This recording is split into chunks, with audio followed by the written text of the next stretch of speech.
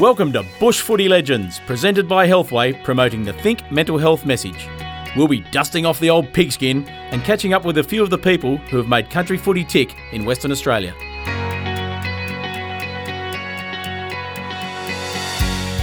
Country football in WA is littered with local legends, and any way you look at it, Vin Dawes fits the bill. A player, administrator and long-time broadcaster, he has seen and called some of WA's most notable football names. Vin joins me now to talk about that long and winding road in the game. Well, Vin, welcome. Where do we find you today? Well, Steve, I'm actually sitting in the Binning Up Caravan Park. I'm under a couple of big draggled old flags, an Australian flag there, which sort of looks as if it's been through a bit of a revolution, and just under it there's a Dockers flag, and that is really looking sad at the moment. I think either the Dockers need to get a premiership and do something with that one, or they need to pull the flag down. But it's a beautiful day here in Binning Up. We're about 60, 70 k's from where we actually live. It's amazing what a bit of love can do. Tell us about it, mate. So where actually are you living these days, Vin? Well, we lived basically all of our life in the wheat belt up until the last 10 years. Was born and spent the first 10 years on the farm at Ullering, and then we bought a farm just out of Narrogin, between Narrogin and Wickerton, and we're there for the next 35 or 40 years before we sold the farm. Went into radio full-time, more of that probably later, and we now find ourselves in Busselton, retired and thoroughly enjoying a beautiful place in the world. Yeah, certainly not a bad place to be there on the water. Absolutely. Spent a fair bit of time there as a kid too. Now take us back to that young kid running around the paddock in Narrogin in the 1950s, kicking the footy around after listening to the ABC radio, and the great Oliver Drake Brockman, who by the way was inducted into the WA Footy Hall of Fame in 2015 with other country footy legends like Sid Jackson, Kevin Clune and Paul Hazelby. Wow, and the list goes on. And yes, Oliver Drake Brockman, we used to listen to the ABC footy broadcasts on a Saturday afternoon. I can vividly remember Neil Hawke for East Perth kicking 10 goals in a game against Subiaco. And I went outside and I started kicking the footy around and I became Neil Hawke. And then it just seemed natural I'd start commentating because I've been listening to Oliver Drake Brockman on the Saturday afternoon. And that, I guess, was the first time that I started that and people started to think I was stupid. How well did you call? Actually, I remember doing that too. I used to go over the park near the Adam Road Primary School in Bunbury and put my number 6 West Perth jumper on and think I was Les Fong. Yeah, well, I'm sure we've all done it. Some people own up to it and some don't, but that was sort of the start of it. And from there, I sort of started throwing a cricket ball against the wall and bouncing back, and I became every test cricketer around the place, playing all these cover drives and all the rest of that. And then started a bit of phantom calling of... This sounds strange, but it's how I actually started, through 4 or 5 bits of bark into the water of a dam when there was a strong breeze blowing, and would watch them go across. And that was actually an America's Cup, even though America's Cup didn't have the Australian involvement at those stage, or it was the King of the Regatta, the public schools regatta. So many strange things happened on that farm, and I'm sure, even when I was going around turning over bales of hay and stuff like that, I'd be commentating for some stupid reason. They'd be horses and I'd be flipping them over and they'd be passed on the outside and things like that. So... Yep, strange times. And I guess, Dad just sat there and he kept doing the work and looking at me and probably scratching his head. I imagine you called yourself pretty well. You would have been a pretty good player back in those days, the way you called yourself. Well, I got out pretty cheaply because I wasn't as good a batsman as Norman O'Neill, or wasn't as good a bowler as some of the stars that were going around at the time. So I sort of used to go in about number 7 and went quickly so we could get the real players back into the field. Did you need to find some courage as a young bloke? Because you said as people around you would have thought it was pretty strange. Did you need to sort of hold your line and show a bit of courage to pursue what you would eventually love as a profession? Well, I suppose you could call it that, but picture sitting out in the middle of the country on a farm and on your own. I suppose I know sometimes, Mum used to come down to bring lunch out to Dad, and she'd sort of say, what's the young fella doing over there? And so I don't know whether it was courage or whether it was opportunity, but I've never been sort of scared or afraid to do anything in my life, but this would just seem natural at the time. And because we really only had one radio station in those days, that was the ABC, then commercial radio came on into the Narrogin area, of course. But maybe courage, maybe just a little bit of taking a bit of a punt at something and having a crack at it. Well, I'm glad you're not scared, Vin, because we've put you a bit of a challenge. We've got you to do the AFL Country Stakes. As we said, you've seen and called some of the greats of the game. Why don't you give us the AFL Country Stakes from the turn and into the finish, and let's see how you still go. Okay, mate. Well, I'll just go through very quickly through the field, and they're all players that were born in the country that made their name in AFL. So we don't go right back to the Polly Farmer days and those days. It's AFL, and we've got Peter Matera, Mark Bairstow, Nat Fyfe, Nicky Winmar, Josh Kennedy, Darren Glass, Dean Kemp, and Jeffrey Farmer. So they're the 8 that are in the AFL Country Stakes, and they're about to move up towards the corner. And out in front at the moment, Dean Kemp showing a clean pair of heels to the rest of the field. Glass has moved up on the outside. The heavyweight Jeffrey Farmer starting to labour a bit in third place on the rails, but then he's followed further back by Kennedy. Winmar, Fyfe, Bairstow and Matera are starting sail for their runs. Around the bend, into the straight for home. They've got about 253 metres to go. Bairstow moves up on the outside. Fyfe is fluffing his ponytail out the back, and he's going with a clean pair of heels. Here comes Matera down the outside, and Dean Kemp is still fit as a fiddle. Kemp and Matera settle down to fight it out. They go to the line. Matera, Kemp, Matera by a nose to Dean Kemp. Fyfe was third, then followed by Nicky Winmar. Mark Bairstow died at the last moment. Then came Darren Glass, and then further back was Josh Kennedy, never really in the race, and Jeffrey Farmer pulled up last. Oh, beautifully done, mate. Beautifully done. I think Kempy will be filthy on you, and I think Mark Bairstow will be happy considering his current condition. He's trained off a bit, yeah. Toby. Well, he's a horseman, so he'd be pretty pleased with that, I think. And, yep. No, he's done very well in the paddock, Mark Bairstow, in recent times. He certainly has. He's a great man. Now, let's talk about, just firstly as a player, Vin, how would you describe yourself as a player? You captained some young teams, the Narrogin Imperials and Wickerpan C-Grade, and then you went on to a senior career of 142 games for the Narrogin Towns, including a couple of years as captain. How were you as a player? Well, I classed myself as average. I was one of those players that started in the forward line, had a run on the ball and ended up at fullback. I think that probably is the way a lot of careers actually panned out over the years. But no, look, I certainly wasn't a star. I was what I hope was a good average footballer, country footballer. Got made the upper grade Southern Carnival side on several occasions, mainly as a forward. And, then I decided that through a few injuries and also the fact that when you play in the forward line and you've got players like Greg Asprey playing on you and a big, rough, tough John Whitford, who was a fullback in the upper grade Southern, and some of those guys, maybe you were better to be a backman as well. Then you go down there and you've got to take on the likes of Keith Miller and Jeff Taylor, who made great careers with West Perth. So it was a bit of a no-win situation, but I loved my footy, played under some very good local coaches in those days, and I think, learning all the time, and probably the fact that I was able to play with, as you say, Imperials, which has folded, Wickerpan, who was very close, because we had a farm halfway between Wickerpan and Narrogin, and then finally ending up at Towns. But, I don't need to disguise myself as an average country footballer, but really loved the whole thing about the sport. So when retirement came a bit prematurely for you because of injury in 1973, was it difficult to let go? Well, it would have been really difficult to let go, Steve, except the fact that I had injury. I also had suffered from pleurisy. So with a dislocated shoulder, and remember back in those days, when you got a dislocated shoulder, they basically just strapped it up and let you go, and you're out for 6 weeks and you came back with a strap. So there was never any surgery done in those days on it. So it used to pop out all the time, and we just bought our farm, my wife and I, and we just thought we just couldn't afford to be out with injury and all the rest of it. And I suppose the year before I retired, the opportunity came to broadcast a game of footy, and I just did a bit of a demo and ended up being accepted as the demo and called the grand final in those days between Railways and Caballing. They were two of the powerhouse sides around that particular area, and mainly on the driving point of a couple of guys called Bill Keeley and Craig Noble, who had played football for Swan Districts, and they came down to sell cars in Narrogin and thought this grand final needs to be publicised, and they advertised for it, and I was lucky enough to get the gig, and that's where it all started. I'll ask you a bit more about that shortly, Vin. But just on those injuries, though, when you have injuries time after time and your time's coming into an end to a game, you need to build a bit of self-resilience mentally, don't you? And you need a good support network around you. It sounds like you had that with your wife and family. Yes, well, Dad was great. I mean, Dad was once a farmer, always a farmer. He'd played quite a bit of footy, but he also had to give it away when he broke his wrist when he was buying a farm just after the war. And so he knew what it was about getting support from family and my wife and kids and all those.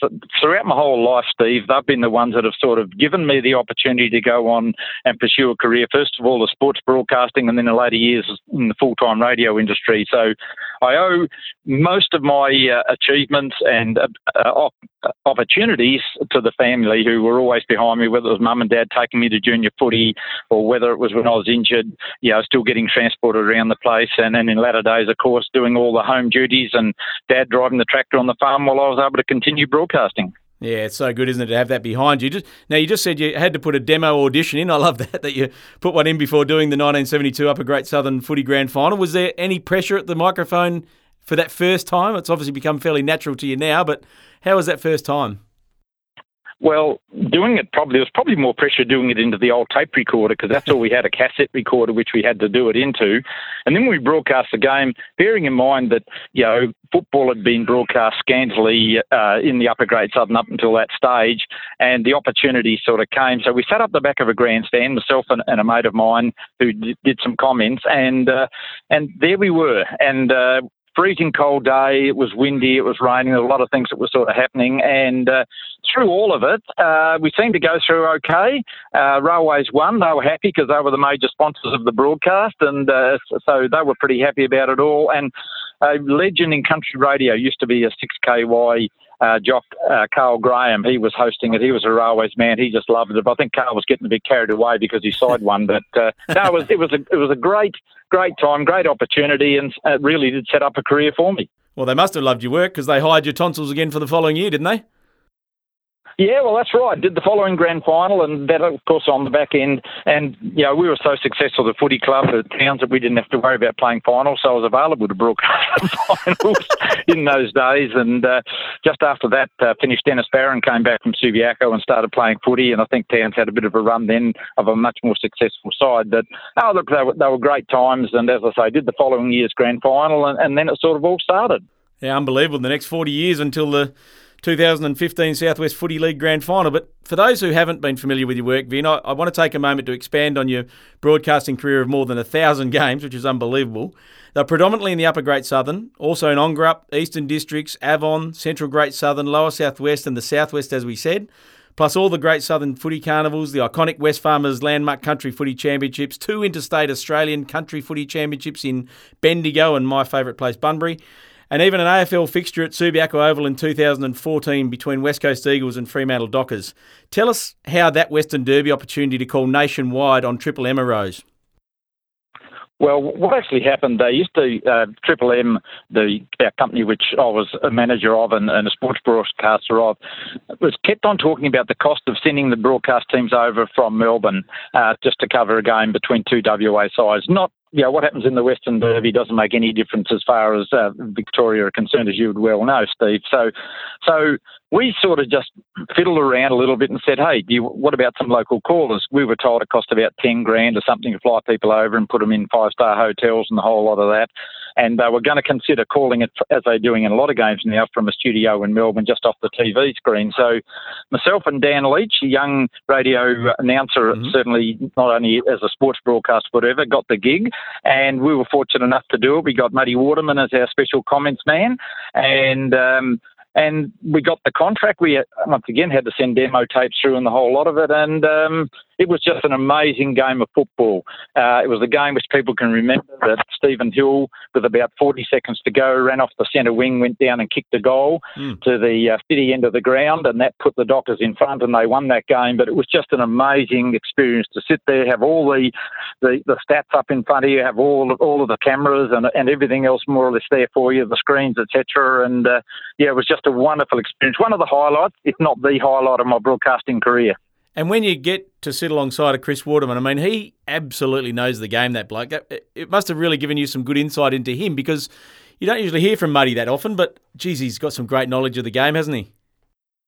He certainly has. And I think one of the things when you do work with really good comments men, they're not just about exploiting and talking. That they hold their back, they make that relevant comment, they pause. The use of the pause, the use of things like that. The commentators will call all the action. People like Muddy, and I've seen and worked with Dennis Committee and see how he uses a comments man as well, Steve. And really, you set the scene and those guys just nail it. And a good comments man will nail it all the time. Yeah, it's like knocking it off the T-ball stick, isn't it? Yeah. You just set it And up one there. of the worst things you can do is if you're a commentator and you try to be a comments man as well, because all of a sudden your comments or your expert summary then becomes the same as your broadcast. It's too high pitched, it's too monotonous. So you've just got to be really careful. And good comments men make good commentators. Vin, did you develop some good tricks mentally to deal with the intensity and pressure of those sorts of situations as a broadcaster? Yeah, I think the key thing is all about preparation, and I just want to set the scene. When we knew Dennis Cometti, had done some training with Dennis Cometti over the years on a couple of occasions, and also Saturn was sort of monitored by him a little bit, and he was a key about preparation. If you prepare yourself well, so we'd do the little things like before the game, we'd meet 2 hours before the game, you go through all the team sheets, you then walk into the change rooms. Trying to remember 40 numbers as it was in those days is just about impossible, so you'd pick out the red hair, the knee bandage, the green boots, all those little things, and you mark them down on your list of players, just so it was something to go to. That was very, very important. But the key thing was to just get about half a second behind the play, because if you try and call the action as it's happening, you're going to get caught out every time. You start predicting free kicks before the umpire's done it, and then all of a sudden, to make yourself look good, you criticise the umpire for making the wrong decision. So the key to me was slow down, gain momentum, use the pause, certainly rise in crescendo as you're moving down into the forward line, but don't go to the top so you've got nowhere else to go when a spectacular mark or a great kick takes place. So the key to me, prior preparation prevents poor performance, and generally speaking, I think that's the key of it. I think in life generally, isn't it? I mean, if you prepare well for whatever you're doing, it can take a lot of the stress out of situations, can't it? Yeah, and I've seen guys walk in, they've gone and had a couple of beers at the bar and grabbed themselves a hot dog, walked up to the broadcast box and then said, okay, now where are we? Well, where they are is up the creek without a paddle right from the start. So, look, natural ability run, you get you so far. The preparation and the professionalism will get you hopefully all the way. You mentioned the great Dennis Cometti there, Vin. I think you even called on a TV match for a landmark Country Footy Champs Grand Final, and I don't think everyone can say that. No, well, actually, I think it was the only grand final I've actually ever broadcast. I think it was 1984, and Eastern Districts played the Southwest in the grand final, and somebody had teed it up through the GWN network, as it was at then, and got the great man to do it. And I was fortunate enough down there calling it for radio, GWN radio at the time, and got the gig alongside Dennis, and it was absolute. That was something really. He called totally off the screen. I tried to call it what was happening out there in the match, and after about 15 or 20 minutes, he just said, hey, watch the screen. That's all the viewers can see. They can't see what you're calling if it's not on the screen. So that was sort of a great tip. I also worked with him with cricket, he and Keith Slater, when the West Indies touring side used to travel around back in those good old days. They'd play a game against the Country 11 in country towns, and I'll never forget the professionalism of Dennis Cometti. He had this great big bag with the history of all the players, and it was up at Corrigan. It was the first time I'd worked with him after that footy game, and I sort of anchored the program and da-da-da-da-da, and West Indies, well, there's no toss in those games. The touring side always bats first, so that all the spectators can go along and watch them. And Greenwich and Haynes were opening the batting, and I was sort of got the throw from the studio. Dennis was down in his bag, and I thought he had no idea. So jokingly, because I knew him well, I said, and now here's Dennis Cometti for Radio West Sport.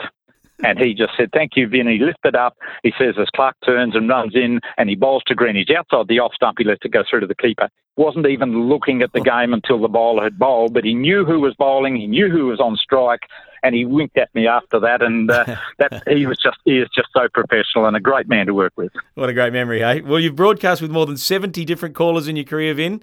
I'm sure many people out there will remember names such as Terry House, Peter Sheridan, Jerry McAuliffe, Michael Caine, Daniel Leach, as you mentioned, Neil Clancy and Jim Hull, of course. Who was your favourite to call with? Oh, gee, that's a hard one. You're going to get into trouble there. Look, Alistair McDougall, as a comments man, he and I worked together basically at every game for 25 years, and I'm talking about the professionalism of comments men and expert commentary. And if there was ever anything, if you went to a game, sometimes you'd only have one commentator, which would have been me, and you had Alistair there. He would have probably given me the most joy and pleasure to work with of all of the other guys, simply because he was reliable. you knew the tempo of the guy, and when you worked with someone for 25 years, I think that says a lot about the relationship you've got. As far as the other commentators, they all had their own little quirk.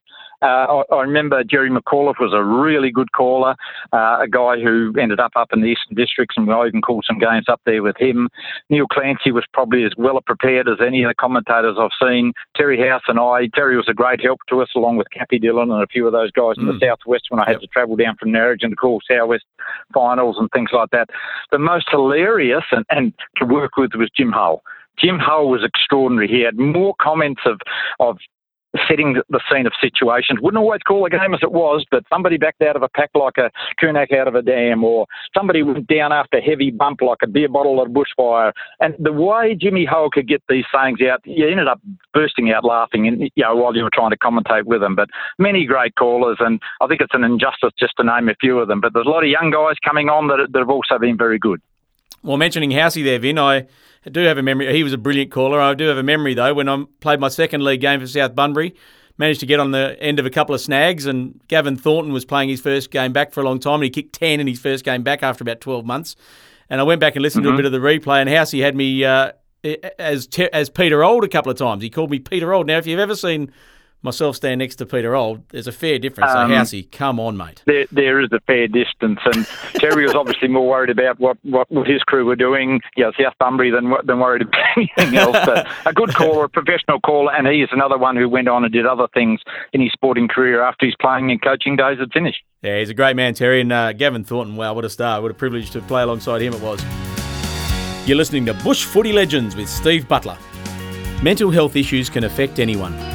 It may be difficult at first, but talking can help. If you notice something different about a friend or a family member, check in on them. They might brush you off at first with, "I'm fine," but keep checking in on them if you notice something isn't right. It lets them know that you're there to support them. Talking and listening are powerful. For tips on how to check in on a mate, search Think Mental Health WA. Now let's have a look at some of the stars you've actually called over the years, Vin. Household names, many of them. Mark Bairstow, Peter Matera, Ross Ditchburn, Nicky Winmar, Keith Donkin, Keith Miller, Greg Asprey, as just said, Bob Beecroft, Dean Kemp, Alistair Pickett. Can you just sort of maybe pluck a couple of memories out of that list of names?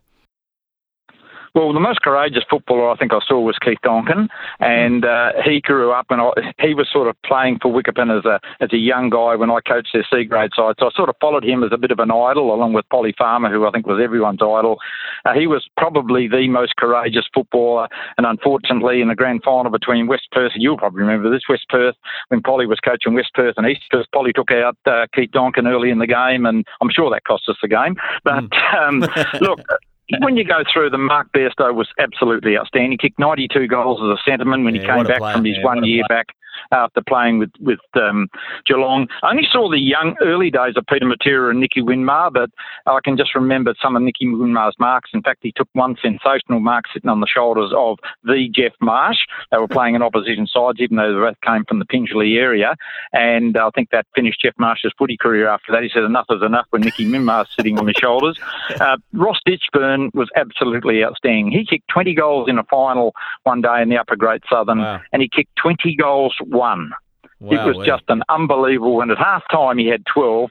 And I said over the air, if you people want to come and watch an absolute champion in action, come along down here to Darkin for the second half of this final. And, it was just an unbelievable performance. 20 goals won in a winning side, obviously. And he had a very good Cook-Rendamia side with him then, but Ross Ditchburn was just an outstanding player. But, Dean Kemp, I saw him play as a 15-year-old on the wing at the West Farmers Country Championships when he was playing for the Goldfields, and he absolutely cut loose. Similar to Peter Matera, only saw him as a youngster playing before, of course, he went down to South Fremantle and then to the West Coast Eagles. Probably, pound for pound, the best country footballer that I saw was a guy called Keith Miller. Centre half forward, tough as nails, ended up at West Perth, should have played state football, but Mal Brown dropped him out of the side when his car broke down. He didn't get there 2 hours before the game. He was just an outstanding country footballer, and there's just so many of them on that list. It's hard to pick them out. Alistair Pickett, the magic of Alistair Pickett, when he and Marlon Woods played in one side together and they just shared the football from one end of the ground to the other. It was just fantastic, and he went on to win 2 Sandover medals. Just on that day when Ross Ditchburn kicked that big bag, was that the year that he kicked 168 for the year? It was, yeah, and he missed a few games. That's unbelievable. 168 goals. You know, yeah, and I think he kicked 100 goals in each season once Central Great Southern, where he was playing from, when he came back from Carlton, and he played with a Central Great Southern, and he used to kick 100 every year down there. And when they came to the Upper Great Southern, I'm pretty certain, someone will correct me, I'm sure that he kicked 100 goals plus in every season while he was still playing in the Upper Great Southern. Just That's an absolute outstanding person and an outstanding footballer. Well, I was going to say that, actually. Not only was a great footballer, he's also a great man, and he chairs the Regional Men's Health Initiative, and you're on that committee. Can you tell us why your group's so important and how aware we need to be about mental health in country footy? Yeah, look, it's really important, and, no time than like now, when a lot of footy clubs are out there, they're struggling for survival, they can't get up and going, whether they should be playing or shouldn't be playing, but most country towns survive around the footy club. And if there's no football for them, or no netball for the girls, or no hockey for the males and females, those country clubs really fall away. And unfortunately, not only do the clubs fall away, but the individuals supporting them then start to get very, very depressed. And it's pretty tough out in country Western Australia. I'm sure most people understand that, but to understand mental health and what can be done for it, that is another step forward. And, there are you okay days and there's so many different things that are out there at the moment. Check on your mate, look after your mate. If he's a member of your footy club and you haven't seen him for a few weeks, give him a call him up on the CB, which you've got, of course, out in the farms. If he's seeding and he's out there on his own all the time, just make sure you get in touch with him, because a lot of people are out there, they're in the dark of night, they're going backwards and forwards, and sometimes their thoughts on life and their value in life tend to degenerate a little bit. So just give your mate a call. It's a wonderful initiative. I'm proud to be on that. And it's quite funny, actually, that just about everybody who's on that board has been involved in country football in one way or another. And I think that's indicative of why we as a community need to look after each other. Vin, I think anyone who spends a decent amount of time in footy invariably rides that roller coaster, don't they? And it comes down to your mates and those you've sort of built that trust and friendship around. And probably in recent years we've seen the blokey change room sort of thing of the past go a bit, and footy mates are a bit more proactive in opening up to each other nowadays. I think they are. I don't know whether a good period or where that turn came, but I do compliment the WA Country Footy League and a lot of the campaigns I've got up, like Belt Up and of course Are You OK and Mental Health Days and that, because they're taking it back to the clubs, and it is okay to tell mates you're not feeling too well. It is okay to talk about it. Blokey, shut doors and all the rest of that. It's a lot more open now.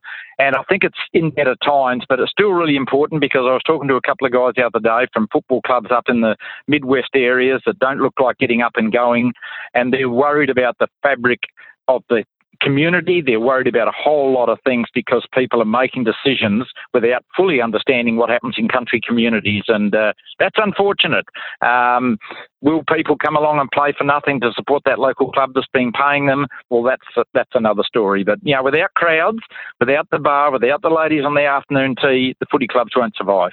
No, I think that's right. Now, we talked about that Western Derby and a few of those individual moments. Is there a country footy game that you remember the most, Vin, out of those 1,000 games that you've called? Oh, is there an absolute rip snorter of a finish or? Yeah, look, there's probably three that come to my mind. There was a second semi-final between Williams and Cookham Dumbaryoung, played out at Pingelly. Not sure of the year. I'd suggest it was probably early 1990s. And the lead changed 8 times in the last quarter. And I sat back after that game exhausted and said, that is the best game of country footy that I've ever seen. Imagine how they felt, Vin. It was just amazing. Hey? Imagine how they felt. Well, and they were just legends playing that game and just threw themselves into it. Blokes that have, from the Upper Grade Southern Footy League, like I've mentioned, your Ross Ditchburns and Craig Donies, who I think he won 2 or 3 Leo Graham medals. John Price, who won 4 Leo Graham medals for Williams. All of these guys were in it, and they were just absolutely outstanding through the game. John Ditchburn, guys like Raymond Joy, a lot of these guys that were just out-and-out champions, and to watch that game, it was exhausting to call. That was a fantastic one. The drawn grand final, I think it was between Busselton and Collie, was a fantastic game. Unfortunately, I couldn't do the replay, which Busselton won, and they reminded me about that afterwards. But that was a great game. Dan Leach and I called that, and it was just one of those games where Collie looked like they had it won. Busselton started coming just after half time and ended up running them down, but couldn't get in front. In fact, they did get in front, and then Collie kicked the last 2 points to level it up. So that was a great game. There's a couple of games at West Farmers Country Football Championship, now the Landmark Country Footy Championships, or now Nutrient Country Football Championships, which I don't think are on this year, where they've just come from nowhere. There was a great game at Subiaco at the Wacker when they played the semi-final or the Friday night game of the Landmark Country Footy Championships before an AFL fixture, and that was just a sensational game of footy, high marking and everything else. It was drizzling with rain, but the players lifted the occasion, and of course probably the first time they played in front of 25,000 people as well. I remember meeting a bloke by the name of Leroy Jetta when he was just a very shy young kid who went to Essendon, and I've got to know him since as well, and he's a brilliant young man. I really got a lot of time for Leroy, but he actually played in 3 flags in one day. I'd never heard that one before. Well, he did. He was captain of their C-grade side, played in that, and came off the ground halfway through the last quarter when they had the game well and truly won. Then, because of local rules, which says you can't start a game if you've played the previous game, sat on the bench in the reserves and went on in the first quarter and played the reserves game, which Pingelly actually won that game as well. And then come the league game, they decided they'd put him on the bench for that, and he came on in the second quarter of that particular game, and that was a really wet game. 6 goals won the game, and he kicked the winning goal, would you believe? So Leroy Jetta, an absolute out-and-out champion, but that's what he was doing as a 15-year-old in the upper grade Southern. Wow, that's a day out you'd never have. You just dream about that sort of day out in the game, don't you, really?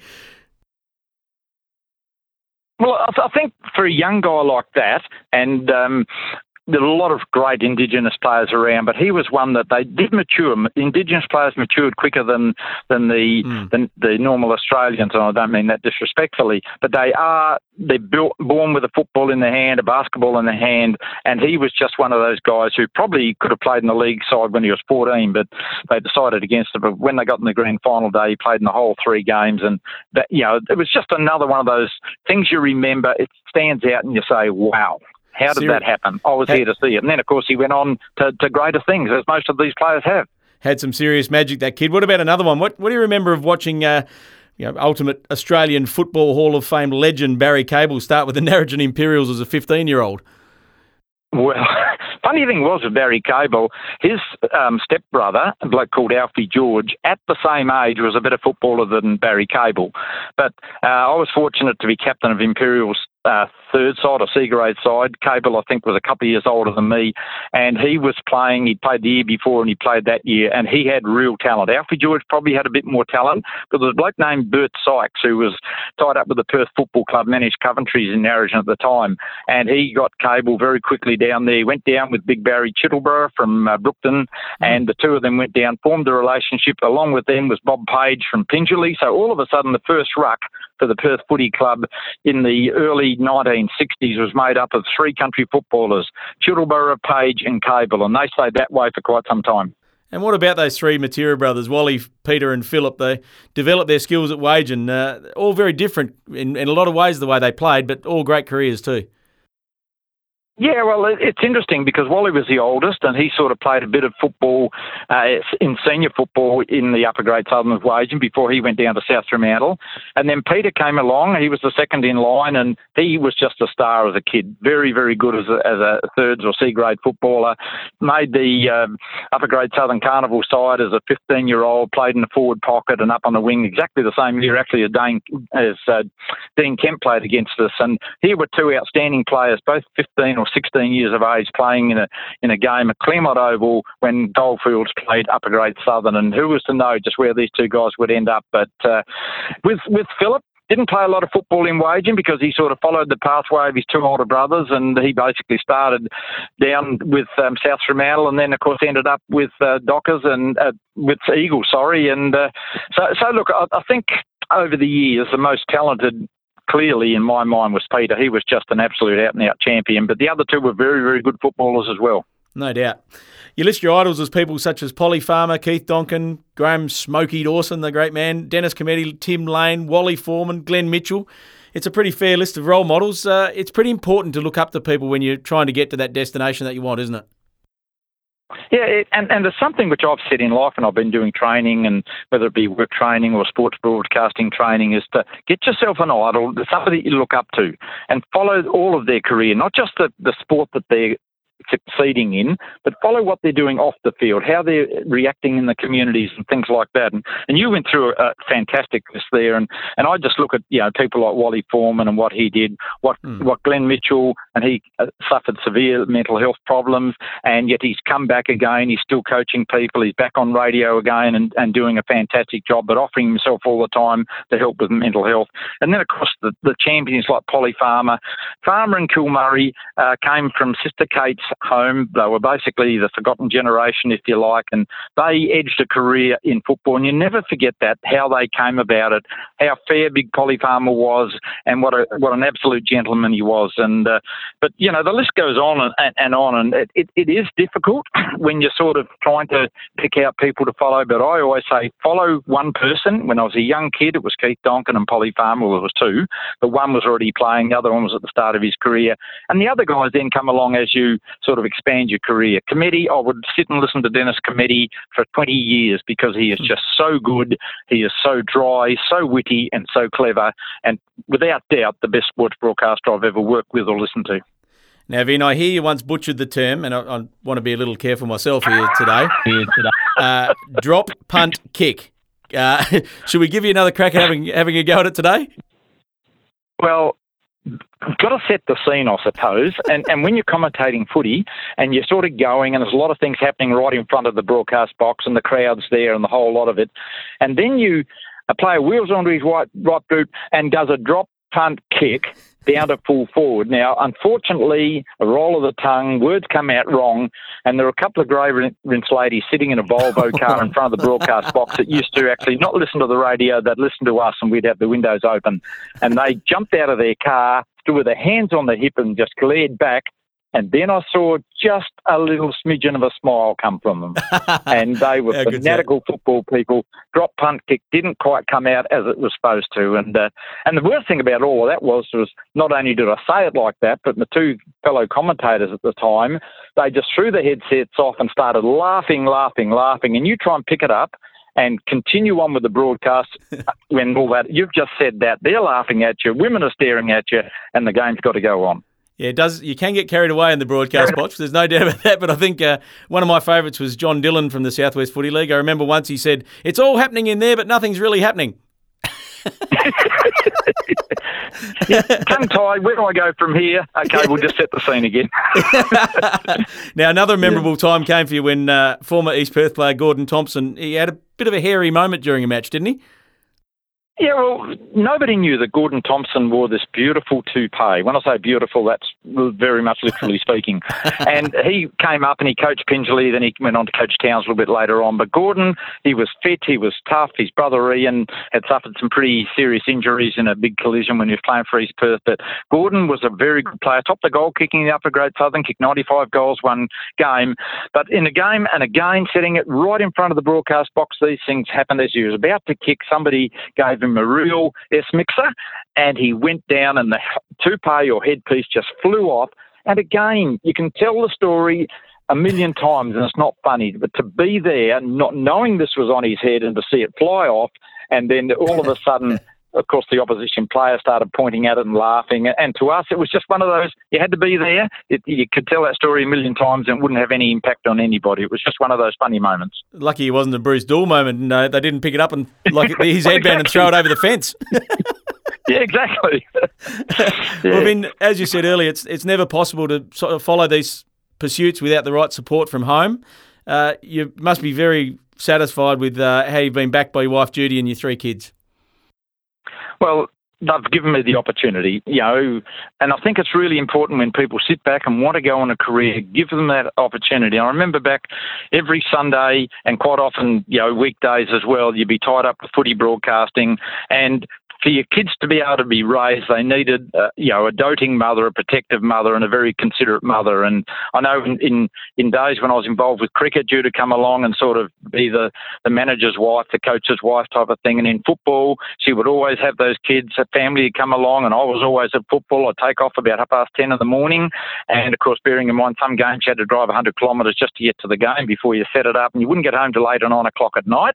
And, we're very fortunate, 49 and a half years down the track, Jude and I are still one partnership together. All of our kids are happy, they're grown up, they've got their own families, and just cannot say enough about how important, nobody can do it on their own, how important that backup support is. And even though they might consider they're in the back line, in the back, backstage and everything else, they're not. They're foremost in everybody's thought, because without their support, you're just not able to do it, Steve.